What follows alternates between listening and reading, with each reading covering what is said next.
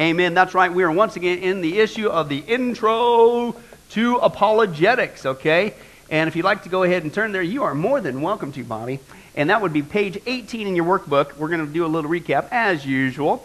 And we've already seen this issue of evolution, okay? We already saw the issue that everything has a beginning, chapter 1, which implies a beginner, i.e. God. Okay, chapter 2, we saw everything has a design, i.e. designer, which had to come from God because it's more complex. We'll see it again tonight. When it comes to the DNA molecule, okay, had to come from God. Much more complex than anything that mankind can come up with. And then, of course, but everybody throws out the old dagger, so to speak. Well, what about evolution? I mean, haven't you gone to school? Didn't you go to the university? Haven't you listened to those guys with those nifty hairdos? Surely they know what they're talking about. Their IQs are off the chart. I mean, listen to the TV, the media. I mean, what about evolution? Yeah, well, what about it? As we saw, which one are you talking about? First of all, there's 6 different kinds, and only one of them is true, and it's unfortunate labeling. Just because it says microevolution, which is nothing more than species variation, big dogs, little dogs, white dogs, black dogs, that doesn't mean it proves evolution. And that's what they do. It's a lie. It's a bait and switch. They take the only thing that we do see in existence, species variation, says, well, see, then everything else is true. No, it's not. It is completely bankrupt, is what we've been seeing there. And then we saw, of course, so far in our study that the not only problem with that, which evolution are you talking about? They don't even agree amongst themselves, and it doesn't work. Number 2, they cannot explain where the universe came from. They cannot explain how non-living things turn into living cells, okay? How many guys were out in the backyard last week, and all of a sudden, out of the dirt came this thing? You had a conversation with it. Now, if that really happened to you, are you serious? That's a sign. You're in Las Vegas, there's a great sun, but you're in the sun too long, Mickey. Get out, get inside, get refreshed, take a cold shower, get the brain cold down, right, John? You're hallucinating. Radiation, that's right. That's cool. We'll get into that a little bit tonight. Maybe that's a positive mutation. I don't think so. But no, dirt doesn't just all of a sudden become something that's animate. It's crazy. It's ridiculous, okay? But that's what they believe. Then we saw last time the fossil evidence doesn't support Darwinian evolution. Okay, where's the millions and billions of transitions from the bat to the rat? There's none. There's zero, zippo, okay? And yet that's the crux of it. And we find none of that stuff. And then they see in the fossil record, what does it show? Well, it shows that what they believe in is not true. Because it's all mixed up. There is no place that the geological column exists on the earth, except for in the textbooks with nifty cartoons, and there's humans' remains mixed up all inside of it, folks. It's not consistent. It's make-believe, okay? As we're going to see, Lord willing, in our next study, when it comes to the dating issue, they date the fossils by the rocks, but the rocks by the fossils. It's circular reasoning. It's ridiculous. We'll get into that in great detail later. But it's a bunch of baloney, okay? Then we saw the Cambrian explosion. What they do find in the fossil record is all of a sudden, hey, look, everything's just fully formed right there. Well, yeah, that's because that's the way God did it. Okay, they can't seem to explain it, but that's the biblical account. And then, of course, we left off with the issue Darwin's theory of evolution cannot explain irreducible complexity in molecules. In other words, all this complexity we saw 10 weeks in design, that doesn't happen by chance. Okay, if you can't put the Rubik's Cube together one time blindfolded, you're not going to put it together blindfolded 2,150 times in a row blindfolded. That's the odds of that ever happening by chance. It's ridiculous. It's nuts. Now let's continue on. Darwin's theory can't explain the highly complex information in DNA. Is your blank there? DNA, that's right, hooked on acronyms. DNA is your blank there. Information in DNA. All right? But before we get there, let's open your Bibles to Psalm 139. This is going to be kind of like the theme verse as we finish out, Lord willing, this chapter. Psalm 139. For those of you hooked on phonics, how would you pronounce that once again?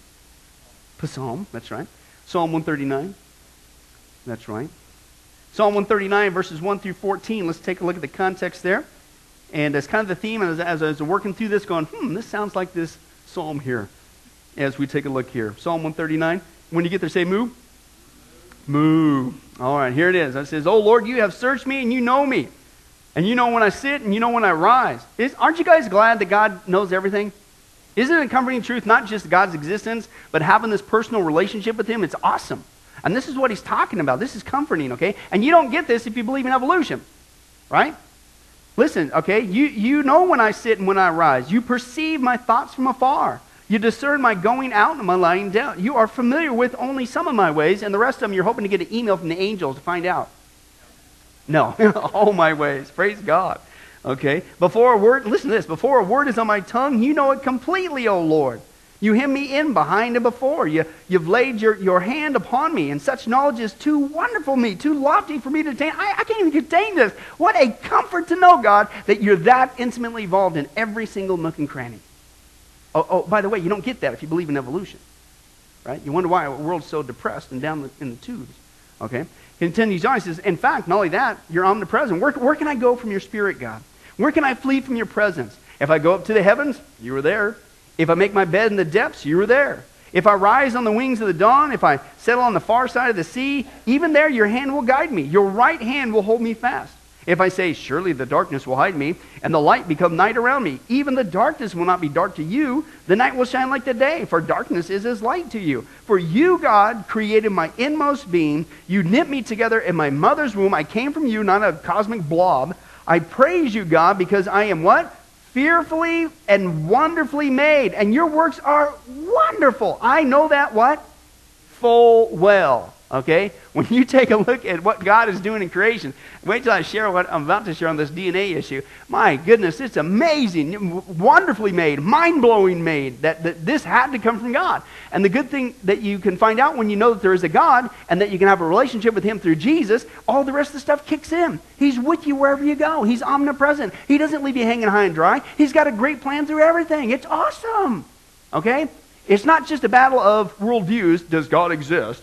Okay, the point is you can have a relationship with Him here and now. And He puts all this evidence before us, and evolution undermines that, tries to blind the minds of the people from seeing that, okay? But let's take a look there. He says this, life does not consist of matter, just matter, chemicals, but also information. Underline that, because this is the rub, this is the issue. Life does not consist just of matter or chemicals, but also information. A theory of life not only has to explain then the origin of matter, where the dirt comes from, but also the origin of information.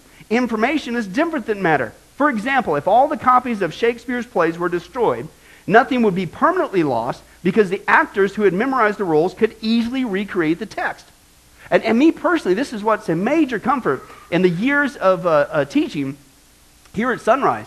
I know that if I were to die today and somebody were to destroy all the multitude of copies of my sermons, that you guys have got all my memorized and studies memorized, all my sermons, so that you could just recite them and they'll all come back. Yeah, whatever. Preacher's dream. But let's move on. In living systems, the guidance that is needed to assemble everything comes from what? DNA, okay? Every cell of every plant and animal has to have a DNA molecule. Scientists say that a single strain, this is just a single strain of DNA, holds enough information to fill a 6,000 volume encyclopedia. How many guys would say that's a lot? 6,000, not page, 6,000 volume encyclopedia. Okay, 6,000 volume of encyclopedia. Now, listen, here's the whole issue. It's not just words. It's not just random words. Just somebody's going like this on the typewriter. Whew, okay, there's one volume. Okay, right. Oh, how many got more to go, Joey? Whatever. Okay, is that how you guys type, by the way? Yeah, whatever. Anyway, so, no, this is intelligent information. This is information. It's not just, there's nothing random. It's information. So it's information on a massive scale. Information, just a single strand, 6,000 volumes, right? That's just a single strain. There is, in fact, no entity in the known universe that stores and processes more information more efficiently than the DNA molecule, okay? And again, this is the whole point. Information. You have to explain not only where did matter come from, where did the information come from. It's intelligent information. Okay? There's nothing random about it at all. What good if you had would it do you if you did have a 6,000 volume set encyclopedia, but it was completely nonsense? What good would that do? Okay? It wouldn't. Okay? But that's what evolution would have you and I believe. It is absolutely mind-blowing. So let me get into this DNA issue. And this information, it's mind-blowing. Check this out. He says this. He says, let's say a college biochemistry textbook is equivalent to the amount of information in a single-celled organism. According to the evolutionary theory, we have to copy this textbook over and over, occasionally introducing a few errors, okay, such as deleting, inserting, or duplicating random letters, words, or paragraph. Okay? What would that do to the textbook?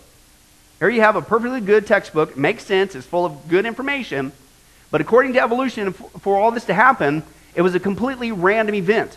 You have to have mutations. You have to take things away. You got to add things, but it's all random. Nothing's intelligent.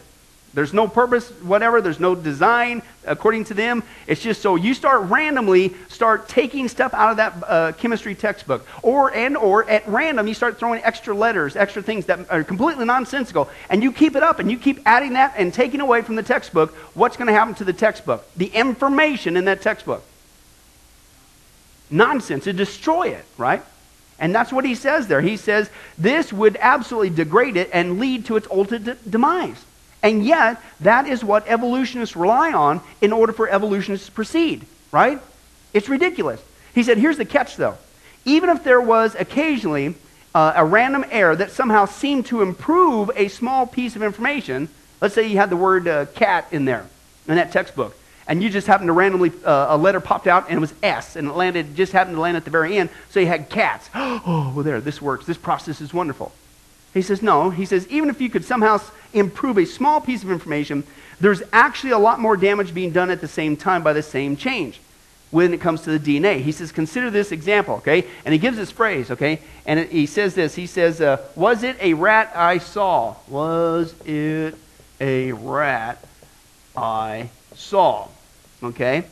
And so that's the question. He says, so consider that phrase. In case, what's interesting about this phrase is that it reads the same thing forward as it does backwards by letter, right? So you go, was it a rat I saw, right?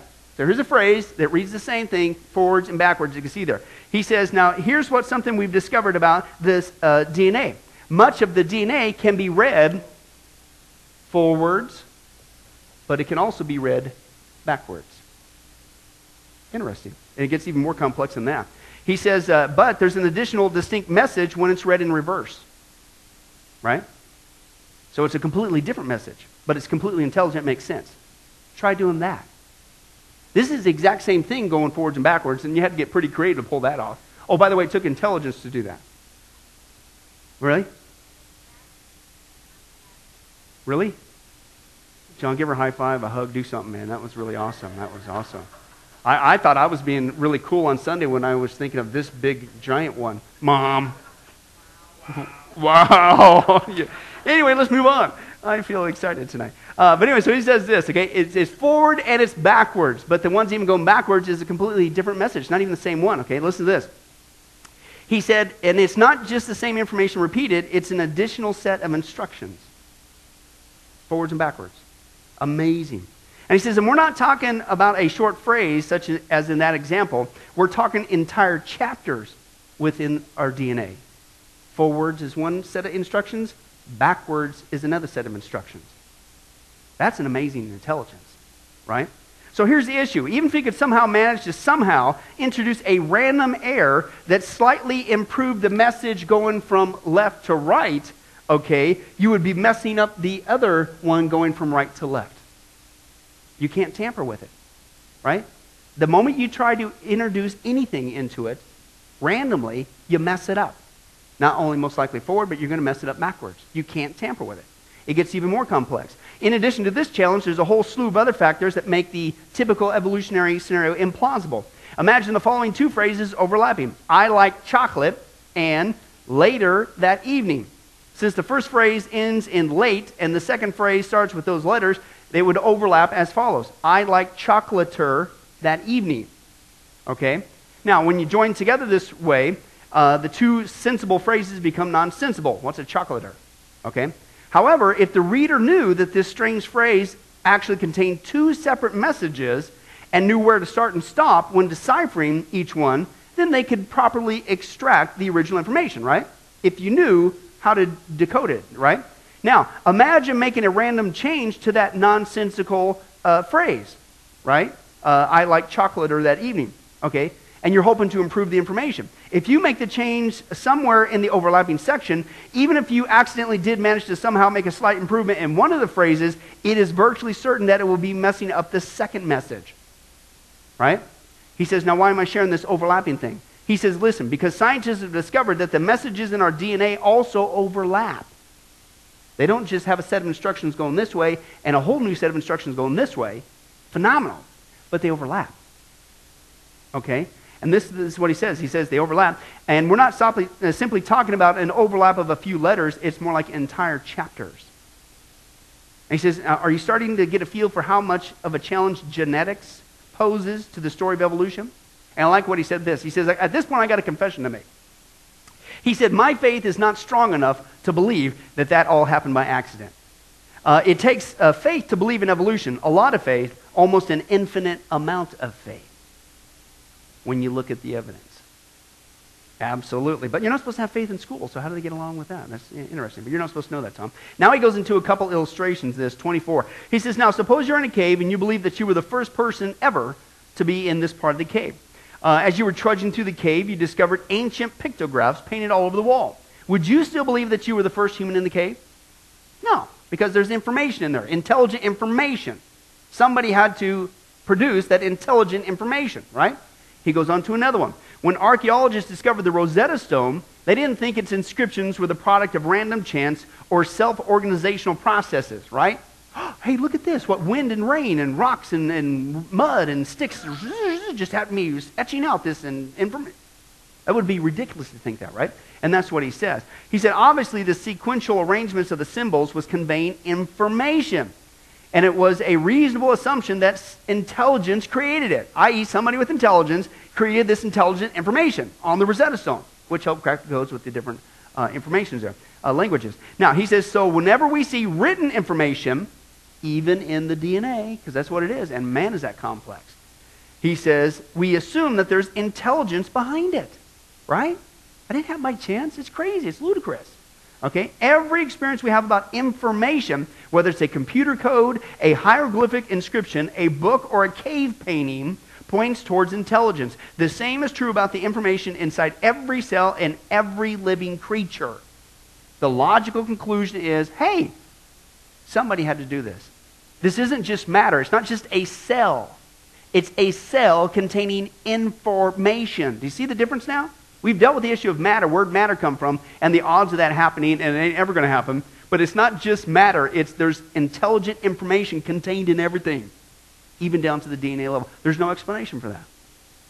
It can't happen randomly. It can't happen by chance, is what he's saying. That which is encoded in the DNA is purely and simply written information. Who wrote the information-rich DNA code? Hey, correct. All right. Here you go, buddy. Consolation prize. You get a piece of gum. Give it up for Joey. You got the right answer. Yeah, what a guy. I tell you what, he's incredible tonight. But anyway, that's right. God, hello. Okay, why? Because what do we just read in our psalm? What's the theme? I am fearfully and wonderfully made. Oh, man, when I look at what you did, God, wow, you created me with this DNA, and I'm going this way and they overlap, and there's all this stuff, and it's like, wow. And if you got a plan for that, and you got intelligence going forwards and backwards, and even though I think my life's sometimes going forwards and backwards, you got an intelligent plan through it all. I'm with you wherever you go. You're with me, and it's awesome. Wow. I'm fearfully and wonderfully made. Continue on. He says this, consider the difficulty of generating just 2 lines of Shakespeare's play, Hamlet, by randomly dropping Scrabble letters on a tabletop. How long do you think it would take just to generate 2 lines? You couldn't. That's just 2 lines. Okay? He says, then consider that the specific genetic instructions required to build a protein in even the simplest one-celled organism would fill hundreds of pages of printed text. We couldn't randomly even do 2 sentences off of Shakespeare's Hamlet. What in the world makes you think that we're going to do hundreds of pages? Just throwing letters on the floor. It's ridiculous, and they know it. If nature is so clever, he says, it can exploit mechanisms that, what? Amaze us. In other words, we can't do it with their ingenuity. Is it not persuasive? Is it not that persuasive evidence for the existence of intelligent design behind the physical universe? If the world's finest minds can unravel only with difficulty the deeper workings of nature, how could it be supposed that those workings are merely a mindless accident, a product of blind chance? Yeah, how could you do that? Okay. If physics is a product of what? Design. Who came up with physics? Some guy, eventually, right? My theory is, he must have got mad at his parents, and he wanted to get back at the rest of the world, so he went back in his room and started to develop it. Yeah, for all those of you who like math, you didn't like that joke. But anyway, that's what? Yeah, anyway, but somebody had to come up with that, right? All right, so that's his point that he says there. he says, if physics is a product of design, the universe, which is all over the place with design, must have a purpose, and the evidence of modern physics suggests strongly to me that the purpose includes us. Can I translate that for you? Wow, we are fearfully and wonderfully made. Isn't that amazing? Wow, it's almost like the Bible knows what God's talking about. Stephen Meyer, he explains the importance of this information issue. He said the issue has caused all naturalistic accounts of the origin of life to break down. Okay? Because it's the critical and foundational question. If you can't explain not just where matter came from, and they can't, we've already seen that, but if you can't explain where the information came from, how in the world did the DNA get intelligent information going forwards and backwards at the same time and overlaps and whole chapters and what? If you can't explain that, you haven't explained life, because it's the information that makes the molecules into something that actually functions. Right? How many guys glad that your molecules right now are actually functioning intelligently and aren't just going like this inside of you? Because if they were, you know what you'd be doing? You'd be doing the same thing, right? And that would be weird. Let's move on. Lee Strobel, he sums it up this way. He says, all right, so what do we make of the fact that DNA stores far more information in a, listen, smaller space than the most advanced supercomputer on the planet? Oh, by the way, who would come up with that? Who designed that? Who made that advanced supercomputer on the planet? Somebody had used intelligence. Somebody, right? Okay. So this is much more complex, much smaller. Okay. He says, what else can generate information but intelligence? What else can account for the rapid appearance of a staggering variety of fully formed, complex creatures that have absolutely no transitional intermediates in the fossil record? The conclusion was compelling. An intelligent entity has quite literally spelled out his evidence of his existence through the 4 chemical letters in the genetic code. It's almost, listen, as if the Creator autographed every cell. It's almost like God was trying to get a message to us, even if we never came across Psalm 139. Hey, guess what? You are fearfully and wonderfully made. And you can have a relationship with me through my Son, Jesus Christ. How about that? Right? And again, Romans chapter 1, we've seen this several times. It starts off the wrath of God being revealed against heaven, from under heaven, right? Why? Because what's the context? You guys knew that there was a God, but you deliberately suppressed the evidence. God has all this. I mean, come on. This one thing, as soon as we found out and discovered this on DNA, should have put an end to this baloney. God has given us so much evidence, as we saw from the telescope to the microscope, the DNA. It just keeps stacking up. And as fast as we put it out there, evolutionists try to spin it away, lock it away, hide it away, or won't even let you get it out. You don't think that God's a little upset about that? It's called storing up his wrath. Okay, let's look at the top of page 25. Darwin's theory can explain why we do not routinely observe beneficial mutation. It's your next one, mutation in living creatures. Now, you see mutations, but the key issue here is beneficial. And that's one of the cruxes of evolution. It has to be something positive. Genetic mutation does not introduce new levels of complexity, and it cannot be shown that it is a step in the right direction. Most observed mutations are what? Harmful. All right? For instance, if you guys on the way here, you got struck by lightning, would you come in here and go, wow, I've evolved. I feel awesome. Right? Probably we'd be praying for you later here in a few minutes at the prayer request time and announcing which hospital you're in, if you're still alive. Okay. But again, what, the lightning bolt hits the primordial ooze, pow! Supposed to do something beneficial? Don't think so.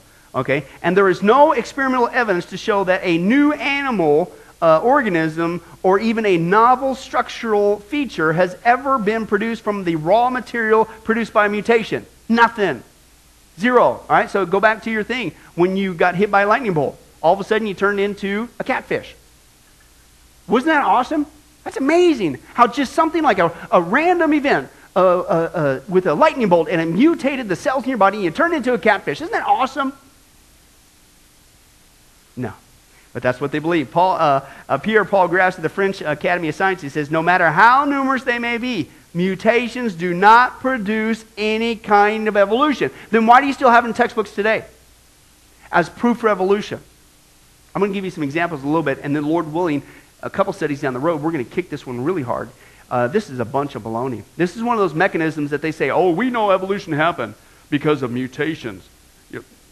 No, it doesn't do anything. Doesn't do anything beneficial. It hurts, it destroys, it harms. It does not improve an organism, let alone turn it into a whole new kind of organism. It's crazy. Geneticist John F. McDonald, he called this a great Darwinian paradox, the kind of mutations that macroevolution needs. Now that's this one right here, macro.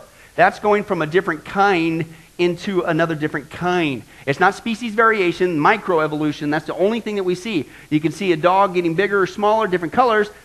No problem with that. The Bible talks about that. But we don't see Joey turning into a catfish. And how many guys would say, praise God? That would kind of scare you again tonight. Right? You know what I'm saying? Although you're starting to get a little whiskers going there.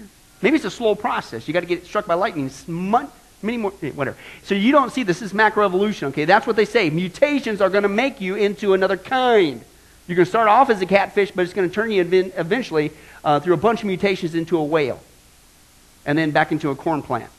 And then maybe you're going to decide one day to get out of the water altogether and become a bear. Hey, wait till we get to that. I kid you not. Evolutionists don't even agree on that.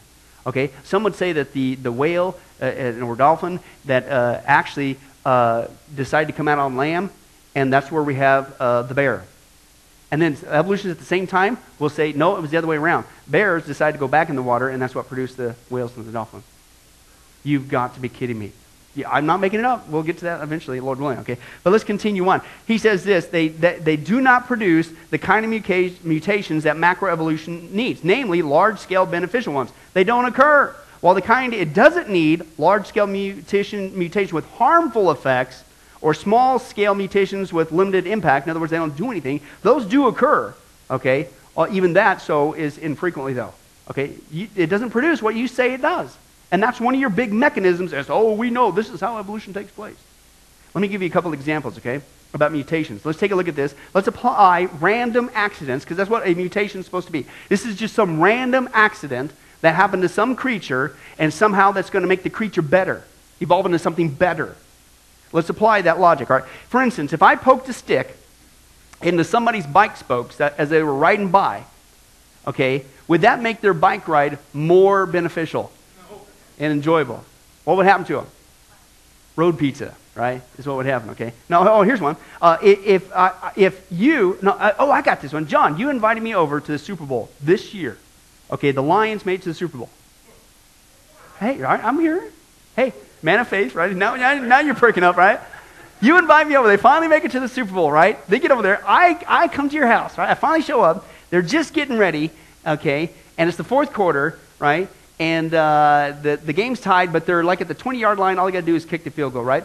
Just as they're about ready to kick it, and the time's going to run out as soon as they kick it, I decide to instantly rewire the inside of your TV set.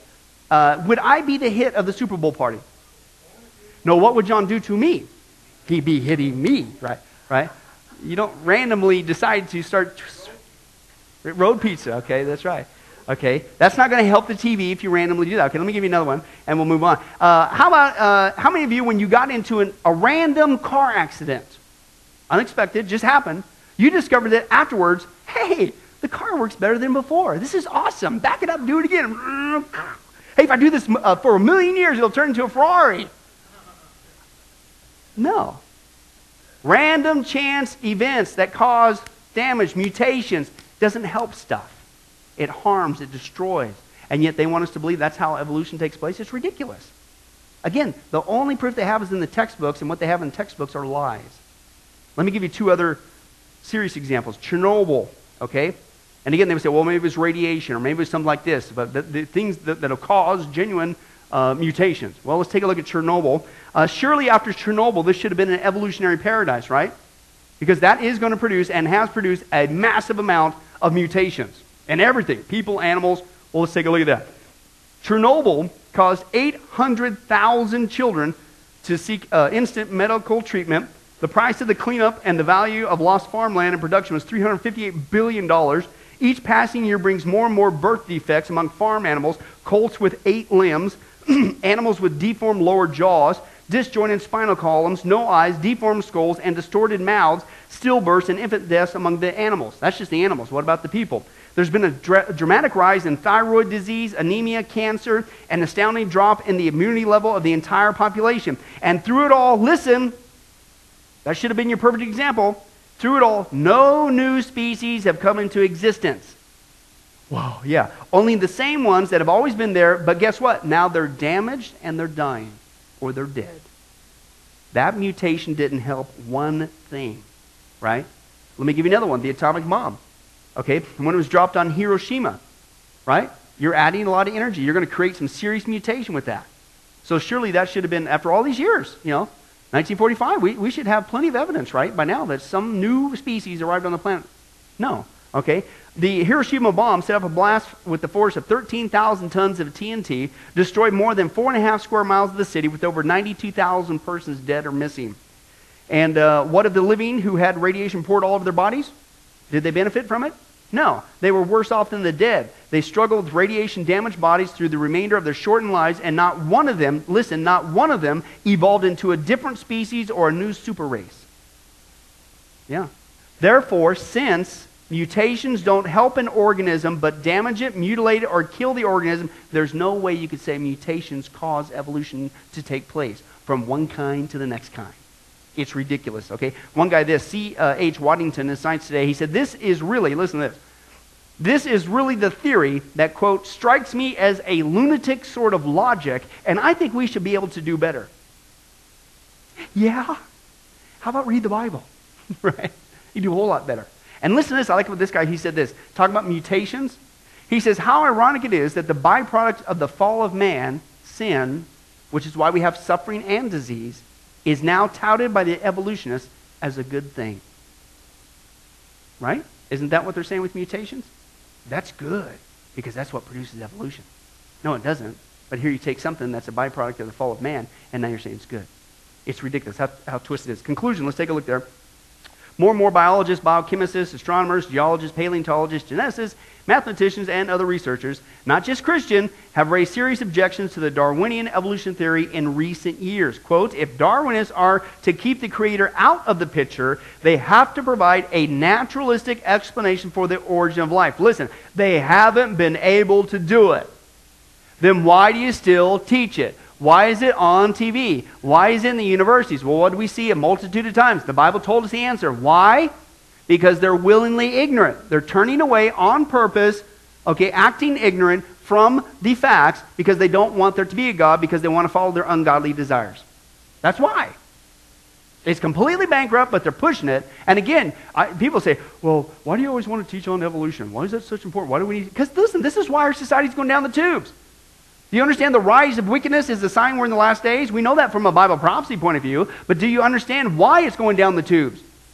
Because ever since the introduction of evolution and ripping out the Judeo-Christian ethic that there is a God in whom you are going to be accountable to for your behavior, there is a heaven, there is a hell, ever since then, everybody's been acting like it. You teach kids from wee high there is no God. You raise a generation who acts ungodly and who doesn't respect life and think there is no reason for life and that they don't have to stand accountable to anybody in this life or the next for what they do.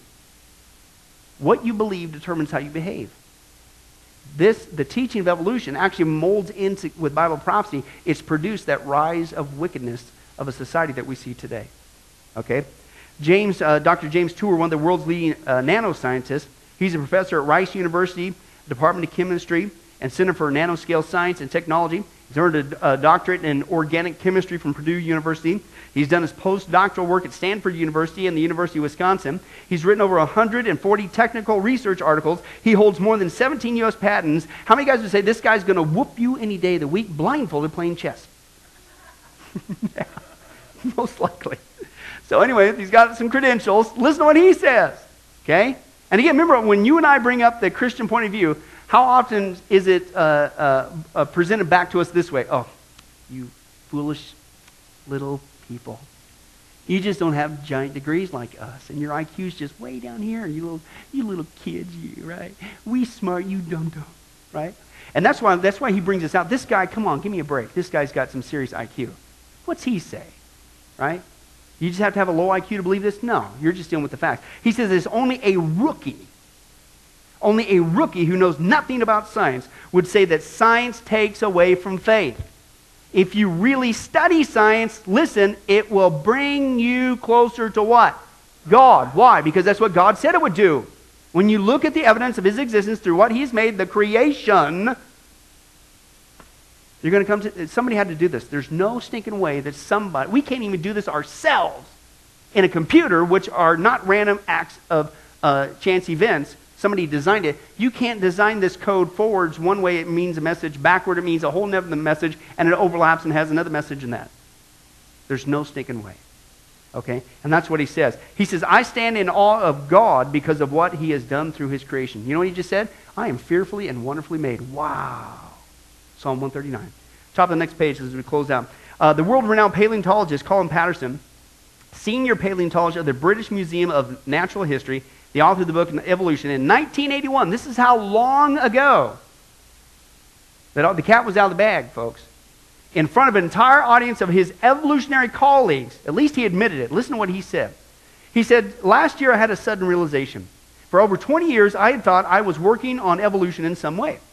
One morning I woke up and something had happened in the night. And it struck me that I had been working on this stuff for 20 years and there was not one thing I knew about it. That's quite a shock to learn that one could be misled for so long. So for the last few weeks, I've shared putting a simple question to various people. Can you tell me anything you know about evolution? Any one thing that is true? He says, in their own camp, all I got was silence. The absence of answers seems to suggest that evolution, listen, does not convey knowledge, or if so, I haven't heard of it yet. He says, I think many people in this room would acknowledge that during the last few years, if you had thought about it at all, you have experienced a shift from evolution as knowledge to evolution as faith. It's going to lead you to the existence of God when you deal with the facts. He said, I know it's true of me, and I think that's true of a good many of you here. Evolution not only conveys what? No knowledge. Now, who's turning whose brain in at the door? This is in their own camp. He said it contains no knowledge. You just got to believe this. It ain't based on facts. But somehow seems to convey anti-knowledge. In other words, if you're going to run with this, you have to be willingly ignorant. You have to make a choice. I'm going to turn away from the evidence, and I'm just going to push this. That's from their own camp. We're going to close with this parable. I wanted to at least get this in there. Page 27, and we'll close. It's called God's Existence. This is kind of cool. Parable of the mice. It says this, once upon a time there was a family of mice who had lived all their lives in a large piano. Every day in their piano world, they heard the beautiful music of the instrument, filling all the dark spaces with pleasant sound and harmony. And at first the mice were impressed by it. They drew comfort and wonder from the thought that there was someone who had made the music, invisible to them, yet close to them. They loved to think of the great player whom they could not see. Well, one day, a daring young mouse named Charlie climbed up part of the piano and returned very thoughtful. He had discovered how music was made. In fact, Charlie was a little disturbed by what he had discovered. Wires were the secret. Tightly stretched wires of graduated links which trembled and vibrated. He carefully and thoughtfully wrote a book about his discovery and called it The Origin of Music. At first, Charlie's theory was met with resistance, but eventually it became the predominant view of where music was coming from. The mice had to revise all their old and outdated beliefs. None but the most conservative mice could any longer believe in the mysterious unseen player. The really cool mice designed Charlie stickers and wore them with pride to show the rest of the mice that they were not narrow-minded. Later, other explorers continued the explanation further. Hammers were now the secret. Numbers of hammers dancing and leaping on the wires. This was a more complicated theory, but it all went to show that they lived in a world purely mechanical and mathematical world. The unseen player came to be thought of as a myth, all the while the pianist continued to play. Silly mice. Silly evolutionists. Why do you persist? Just because you can explain how something works doesn't mean you explain where it came from. We're masters at, here's how the heart works. Here's how the heart works and the different valves and the functions and how it does that. You know, here's the function of the liver and how it works in conjunction with the rest of the body.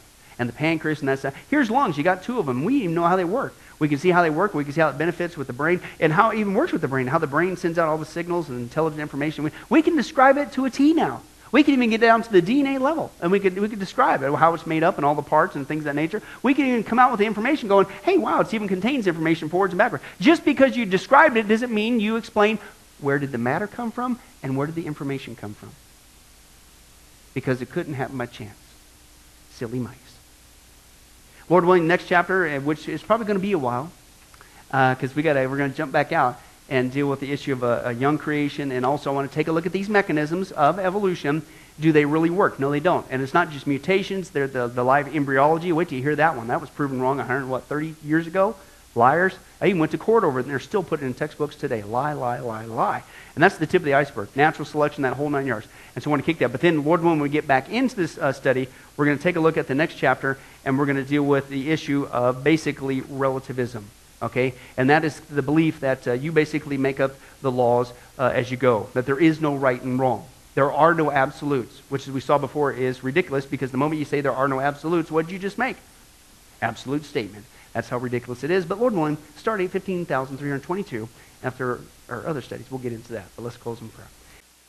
Well, hi, this is Pastor Billy Crone of Sunrise Baptist Church and Get a Life Ministries, and I hope you enjoyed today's study. But in closing, before you go, let me ask you one final question. If you were to die today, are you sure that you go to heaven and not hell? You see, here's the problem.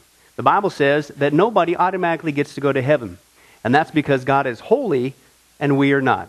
The Bible says that the wages of our sin, or our unholiness, or the wrong things that we have done, have separated us from God. And the wages of our sin, or unholiness, means that we deserve to die and receive God's judgment to go to hell and not heaven. In other words, we're disqualified for heaven. And that's because God being holy and us being not, the two cannot mix. So what are we going to do? Well, that's bad enough. The other problem is we don't even want to admit this dilemma, even though God already knows it all. And so out of love, God gave us something called the 10 Commandments to show us that we're really disqualified for heaven. We're not holy. We're not perfect like Him. Let's take a look at just a few of those here today.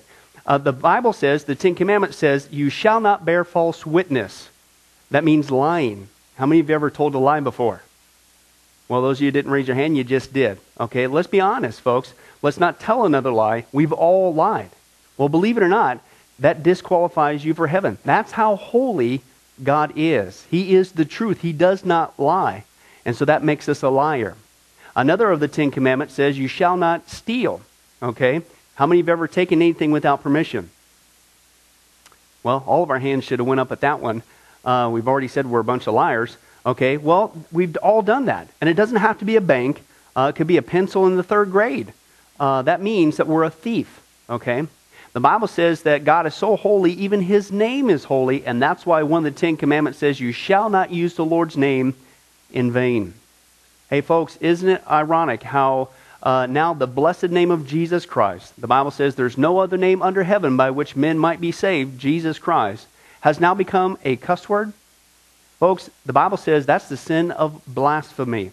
Okay? And folks, let's be honest. We've used God's name in vain before. The Bible also says in the 10 Commandments, you shall not commit adultery.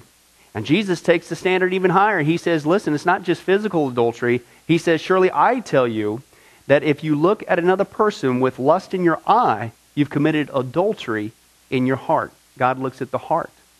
One more out of the 10 Commandments says, you shall not murder. And you might say, well, hey, I haven't done that one. Really? The Bible says that the sin of hatred is akin to the sin of murder. You, in other words, in your heart, wish they were dead. You pulled the trigger, if you will, in your own heart. And the Bible says God sees that, and it's just as bad. He knows the mind, He knows the hearts, the thoughts, and the intents that we have. Folks, that's just 5 out of the 10 Commandments. How you doing? Not very well. None of us can keep them. They're God's x-ray to show us that we're disqualified. And so when, not if, your time comes, because we're all marching towards the grave at different speeds, you're going to have to stand before God. And you're going to have to say who you really are. He already knows. Hey, God, let me into heaven. I'm a liar. I'm a thief. I'm a blasphemer, adulterer, and a murderer. Folks, the Bible is clear. Such people as these will not inherit the kingdom of heaven. That's the problem. Here's the good news. God so loved the world that He sent His one and only begotten Son, Jesus Christ, that whoever believes in Him, what He did on the cross on our behalf, that we will not perish, we will not go to hell, but He will give us the gift of eternal life. Jesus died on the cross to forgive us of all of our sins. It's something that we don't earn. We can't earn. It's a gift, the Bible calls it. And a gift cannot be earned. He was taking the death penalty in our place. That's what the cross was of the day. And that if we would just ask Jesus Christ to forgive us of our sins and believe that in our heart that God raised him from the grave, showing that his death is satisfactory to God to forgive us of all of our sins, no matter what we've done, the Bible says we shall be saved. The Apostle Paul says that if we confess with our mouth Jesus is Lord and believe in our heart that God raised him from the grave, we will be saved.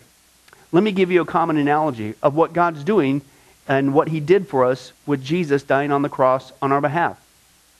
In life, we know that people can be sentenced for a crime to where they're actually on death row. The courtroom scene is completely finished. The gavel has already sounded. They are going to jail, and they're just awaiting their time before they go to the death penalty. As they're sitting there in the jail cell, it's a proven fact they did what they did. Everybody knows it. They're just waiting for that time for their number to come up, so to speak, and walk down that hall and be executed. There's nothing they could do to reverse their crime. No amount of good works in that jail cell can reverse what they've done. It's too late. It's over. But believe it or not, there's one way that people even today can get off of death row. And that's if the one in authority, the governor, if he were to, out of mercy and kindness, nothing that the person did, because they don't earn it and they don't deserve it, and they can't earn it, if he would grant them what's called a pardon, out of the kindness of his heart, he has the authority to grant them a pardon and absolve them completely of their crimes against the state. And did you know that there's actually been people that this has happened to, that the governor, out of mercy, has granted them a pardon as a gift, and they've gone down to the jail cell and handed that person, extended it through the bars, here, I'm granting you a pardon. If you would just receive it, you can go free right now. And did you know that there's actually been people who've said, no, I don't want your pardon. And so what happened is of their own doing, even though they had a way out, they still had to go to the death penalty. Folks, can I tell you something? That's what God did for us with Jesus dying on the cross. He sent his son to take the death penalty in our place. God has the authority to grant us through Jesus a complete pardon. And every day that you're still alive, God is extending to you spiritually this pardon. But a pardon does you no good unless you reach out and receive it by faith. Won't you do that today? Won't you call upon the name of Jesus Christ? Ask him to forgive you of all of your sins, to trust in his work on the cross to pardon us from all of our crimes, our sins against God. God loves you. He wants a relationship with you. But there's only one way to heaven.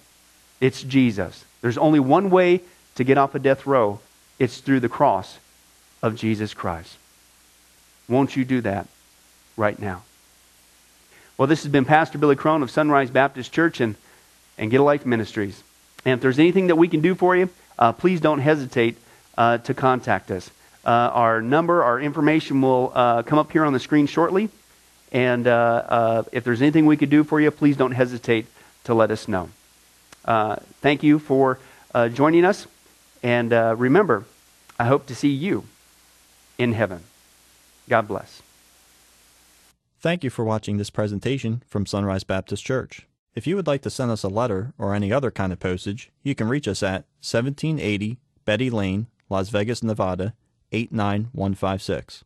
For more information, you can give us a call at 702-452-8599 or email us at bcrone@getalifemedia.com, or you can visit our website at www.getalifemedia.com.